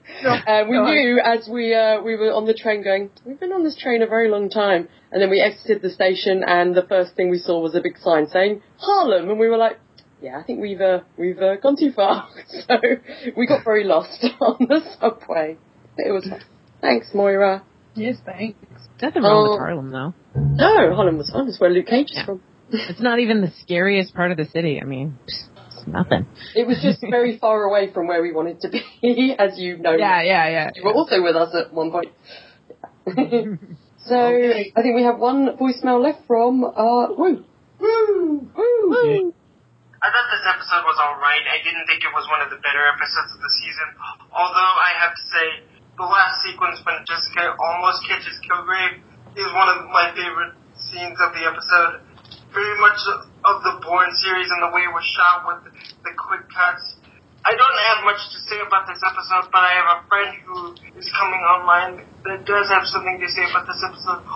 But I have to say this. Claire, I think the real drinking game is whenever Mel says she doesn't understand something or when she doesn't like something, we all take a shot. And Mel, come on. How can you not like Fozzie Bear? Next you're gonna tell me you don't like chocolate chip ice cream, you don't like rainbows, and you don't like baby's laughter. Well, I should be surprised by this, because remember during the Daredevil season, I deduced that Mel is actually one of the future heirs to Hydra, so it makes sense that she doesn't like joy. She doesn't like anything to do with joy. And I understand that now. Oh, please excuse me, my friend is Skyped in. Ladies and gentlemen, please welcome back SNO City Correspondent and Weekend Update City Correspondent, Stefan. Hello, Stefan. 안녕하세요. Hola. Konnichiwa. Damn, Will. Every time I see you, you're more attractive than the last time I saw you. Stefan, please. You are children. You are husband. You're right. I don't want to be one of those women that just sleeps around with men she hardly knows. Besides, Jessica Jones has already had that cornered already. Oh. And my understanding is you have the hottest clubs in Hell's Kitchen for this upcoming winter. Yes. Now, if you're looking for a fun place to go dance and have fun, Hell's Kitchen's hottest club is called My Humps, My Luke Cage Humps. And this place has everything. Shaved ice, Tom shoes, those clicky pens that all have different colors inside them. Drunk Captain America. Ooh. Excuse me, Stefan, what is drunk Captain America? Oh, that's when Captain America just has too much of that liquor that Thor gave him from Asgard and just goes to the bar and says this, Peggy? I'm sorry she's your granddaughter, but she's just so hot and she just wants revenge so much. Oh. I have to save my friend. He's got a metal arm. He's my Buzz Lightyear to my Woody. He's got a friend in me. Now, Stefan, yes. There must be one other more wholesome place for people to go to Hell's Kitchen this winter. All right. If you're looking for a fun but really wrong sexually place to go in Hell's Kitchen this summer, oh God. Hell's Kitchen's hottest club is called You Did Not See That Coming? And this place has everything. Everything? Weird boots, cats that go meow, and pistachio, chocolate, and vanilla ice cream sandwiches. Oh, I like those. I even want to know what those are. What are they? That's when the Incredible Hulk hugs Jessica Jones and hugs Luke, and then hugs Luke Cage, and they sing this song. We are the three best friends that anyone can ever have. The best friends that anyone can ever have. Savannah, I think it's time for you to go. Yes. You're right. I need to talk to my lawyer, Jeri Hogarth. She's got some really bad women problems. Like, how could she marry such an ugly and such a mean-looking doctor? Step on, everyone. I get this episode of 3 out of 5. Talk to you guys later. Bye-bye. 3 out of 5. So. Oh, okay. That's what a 7. I forgot how to do math after that. I have no idea who 6 out of 10 is, so I'm very confused. Stefan is a character that always talks about what the hottest clubs in New York are. And he will say what is in there, and it's always something ridiculous in the club. It's always like, you know, what you'll find is like I don't know, like rainbow kittens and like random stuff like that. I don't know. I'll have to put, I don't know. I'm just giving an example, but it's like really always super random stuff. Well, considering it's on Saturday Night Live, I'm gonna guess it's an unfunny skit. Well, it is kind of funny, I think, but you guys might not. I don't know. I agree with Blue that Mel hates Joy, because we know Mel hates Joy. And there's a future heir of Hydra. Apparently I hate Joy, yeah, apparently. I don't know why he thought I don't like Fozzie Bear, because I do like Fozzie Bear. You don't like Foggy Bear. Don't like Foggy. Foggy Bear. I think it's terrible that it took me this long to realise that the nickname Foggy Bear is because of Fozzie Bear. I didn't realise. I'm so dumb. Oh. Hey, do you guys think Matt and Foggy will defend Ruben? Ruben? Yeah, probably. Well, what's the friend? Which one?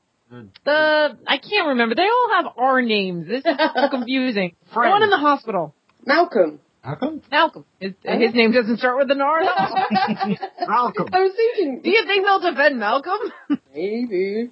No, all I'm going to say is Susie Abramite and I discussed the possibility of Nelson Murdoch defending a character in Jessica Jones. So there. I will watch it later. Cool. So now it is time for our ratings. Oh, I want to say thank you to everyone for sending in feedback. We do love getting feedback. And we appreciate you taking the time to send us your thoughts. Yes. So, Nutty, you are a very special guest, and therefore we will get your score first, please. Okay, well, just a couple of things about the series as a whole. I have to say I'm loving this modern noir feel that the series has. Yay. I love how it's in winter and everything has that cool bluish purple look to it, you know, and it doesn't seem like they put a filter on. It just feels like winter. And I really enjoy it, and it definitely works with the whole motif of the show. And I love how Jessica is one of the sexiest women on TV right now, in my opinion. Absolutely. And she is covered head to toe, and she's just her. It's her confidence. It's how she carries herself. It's awesome. Also, it took me a little bit because once I realized where I knew Kristen Ritter from, Veronica Mars, Vamps. I am so amazed at her acting, and I'm so glad that she was given a shot to do something like this because she's fantastic. Yeah. Even though I've only ever seen her play the ditzy bimbo, who I really didn't think was a good actress, but apparently she is. So that made me very happy. Did you not see her in Breaking Bad? No, I haven't. I'm not interested in Breaking Bad at all. Oh. I know. I also am not interested in The Wire, or Weeds. I haven't seen The Wire either. These are the shows that everybody tells me I have to watch, and they tell me all 3 shows together, and I'm like, yeah, I'm not interested. No, I quit Weeds. They got obnoxious, but the other 2 shows I just don't like amazing. the people, you know? But this episode, I've been also noticing a trend that each episode has gotten better and better. This episode, I can't believe was not a full movie because so much stuff happened. I can't believe it was just 1 hour. It was amazing. This episode was the best yet. It was fantastic. It starts out sexy. It gets really disturbing. But there's so much action. You know, the fight everybody always has been praising the fight choreography in these shows. And the choreography sucks, actually. But the acting during the fight is amazing. And you feel emotions from the characters. So I think a lot of people think that the fight scenes are good, for that, and that's what I agree on. But so many times I'm like, you didn't even touch him. This is like Buffy style. But I never noticed that. You're not noticing it because you're overwhelmed by the great acting. I mean, like last episode, Luke Cage is in that bar fight, and he's just kind of swatting people around because he can't use full strength because he doesn't want to actually hurt them, and it's amazing. Yeah. Anyway, big ramble. I give this a 10 out of 10. Yay! 10 out of 10 unbreakable gifted parts. Awesome. Our first 10 of the season. Yeah, I'm blown away. This has been fantastic. Mel, you can go next. I don't know what I feel about this episode. Like all that superhero stuff, like I was saying, like kind of, it took me out a little bit of like the alien attacks mentioned and all that stuff. It took me out of the episode, and I didn't like that. Mm-hmm. But maybe it's just, I don't know. Maybe it's just because, yeah, like I haven't been seeing this show as a superhero show as much. Mm-hmm. I don't know. All the mentions of Fozzie Bear too is just really. Yeah, you're just like, I don't like Fozzie Bear. I don't like Joy. I'm burping. Hate happiness. I almost want you to score the episode really low just to upset Woo. All right, I'll do that. 3 out of. Or to validate his, his. Oh yeah, you'd be validating him. Yeah. Never mind. Still like the show. I don't see myself disliking it just because of that little complaint. So I'm gonna give it 8 out of 10 unbelievable alien attacks. It's unbelievable. It's unbelievable. Robin, you can go next. Yeah, I like this episode a lot better than last week's episode. I mean, not that last week's episode was bad. I just gave it an 8,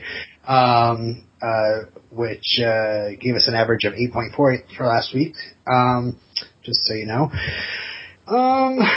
This episode, I was just excited to watch again because there was so much that happened in it. There was some great conversations between Luke. There was Luke and Jessica. There was answers. There was some really good tension and suspense. I think I'm gonna deduct 0.5 just because there wasn't an actual verbal conversation between Jessica and Kilgrave, but there was just a conversation and the look back and forth through the glass that you can't take more than 0.5 off. Also, there was this weird thing where the Trish was calling Kilgrave out on the air about being like impotent, like hinting that he might be impotent or whatever. Mm-hmm. And that I could not help but think of the X-Files episode Pusher during that because they were trying to bait him and get him upset by calling him impotent. It reminded me of the Hannibal storyline or the Manhunter. Oh yeah, with the Red Dragon. That might be that too, yeah. I thought that sounded all very familiar. So I'm only deducting 0.5. I thought the episode was great. So I'm going to say 9.5 out of 10 Sweet Christmases. Sweet Christmas. 9.5 was that? That was. Awesome. That was. Matt, you can go next. I liked it a lot. The only complaint I have is people thinking that mind control is so fanciful when all this other crazy shit has happened. So I'm going to take off a point for that, and I'll give it a 9 out of 10 intense fights with nobodies. Those people are going, that little ginger kid's going, just because I'm a ginger doesn't mean I'm not a person, Matt. I just wanted you to get away from him. That's all I wanted. You can't have him. I really loved this episode. The second time I watched it, I kind of realised how much I loved it. So much happens in this episode. We really, I think, get development of Trish's character. Also, first meeting between Kilgrave and Jessica.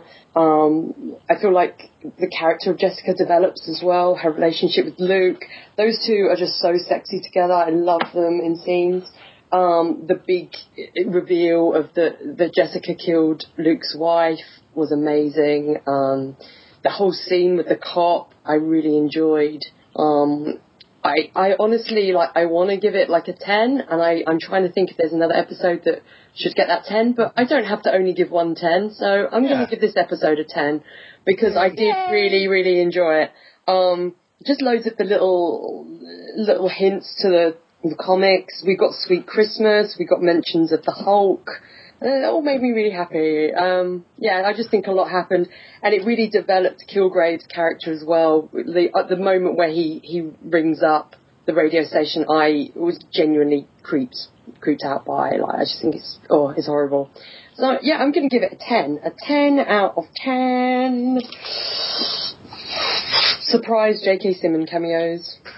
Possibly. and I hate to like pigpile of more what we didn't mention really in our scoring, but it's just amazing that this is an episode. This is a TV series. We had like 3 different sex scenes in one episode, and it's like, we're not really watching like a kiddie superhero show. We're watching an adult show. It's okay. Well, and they're all in the first half. Yeah, exactly. And so the first half of the episode is so sexy. Yeah. It's great. Can't wait for my wife to watch it. She hasn't even watched the second episode yet. She's been very busy. Oh, wait till she sees Luke Cage. Like, listen, don't look at him. Sweet. Don't look at him. Our highest rated episode yet, though, 9.3. Yay. Now I'm probably going to see some of the later episodes, because again, as I've said, I can't, I don't know, I'm going to get some later episodes and be like, oh, but this is better than that one. So I know there's at least one other episode that I'm thinking might be a 10. I have such a hard time scoring these, Claire. It is hard. It's just as hard for me, even though I've seen all of them. It's very hard.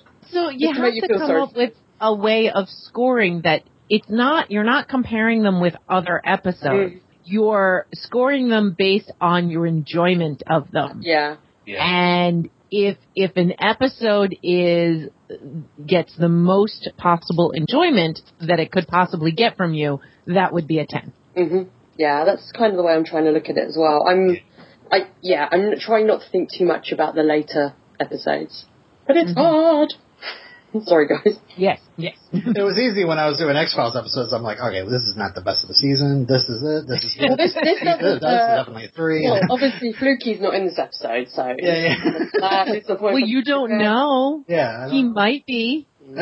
There's a lot of sewers in New York. Fluke Man shows up in this show. Well, I should say that at one episode we do get an appearance from the Ninja Turtles, because they do exist within Daredevil continuity, so, you know, who says they're not going to show up?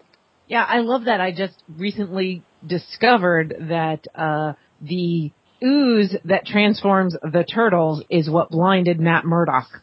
Well, according to the creators of the Turtles, it is, yeah. Yeah, which makes it canon. Exactly, and again, if people haven't listened to our Daredevil episodes, just to do even more kind of links between the two, the Turtles were kind of written as a parody of the ninja-obsessed comics of the time.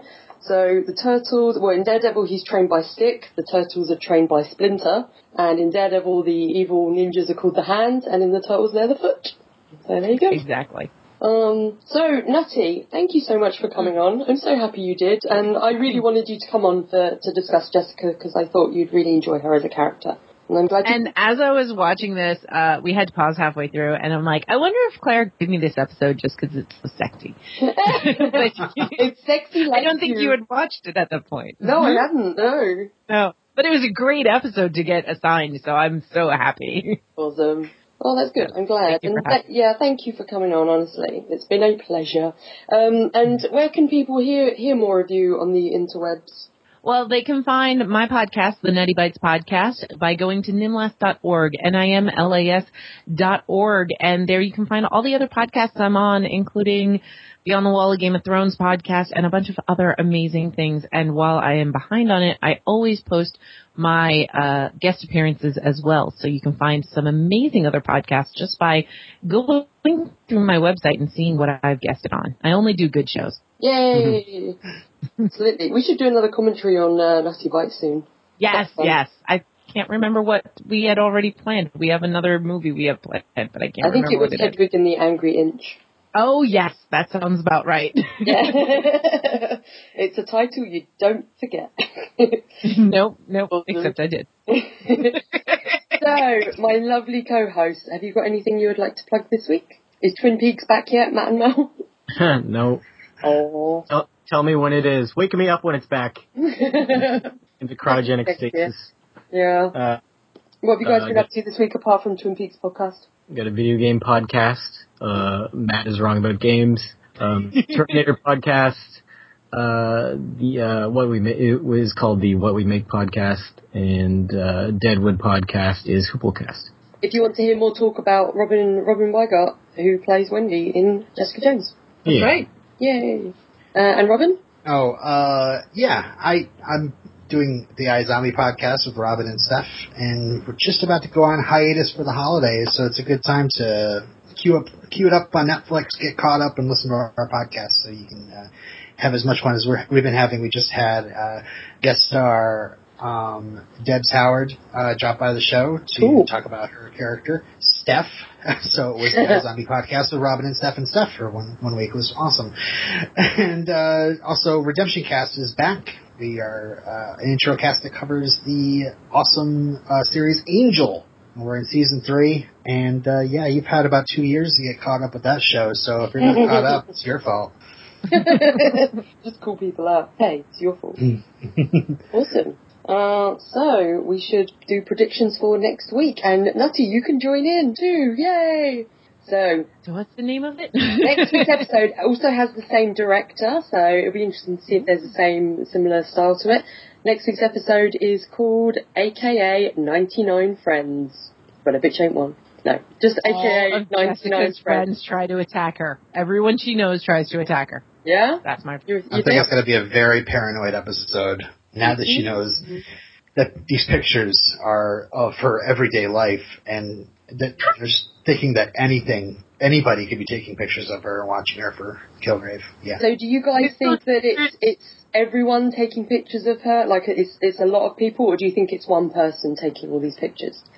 I should have asked you earlier. Potentially, it could be a lot of people. Yeah. Maybe those printouts become her 99 friends.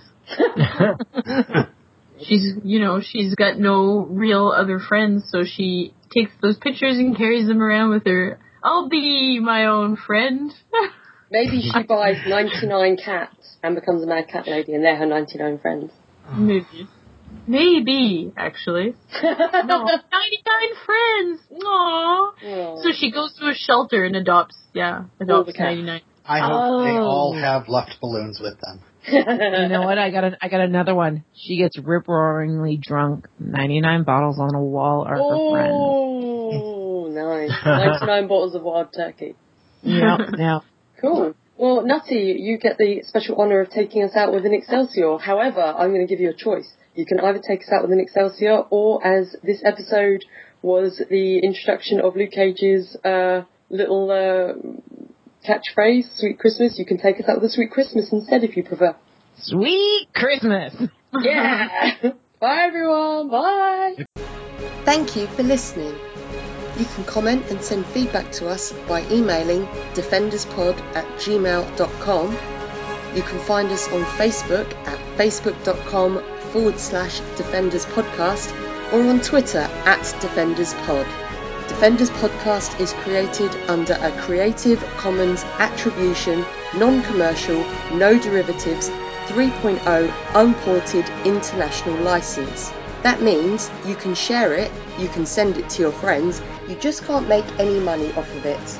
You can't change it, and you have to link back to us and our site. Excelsior!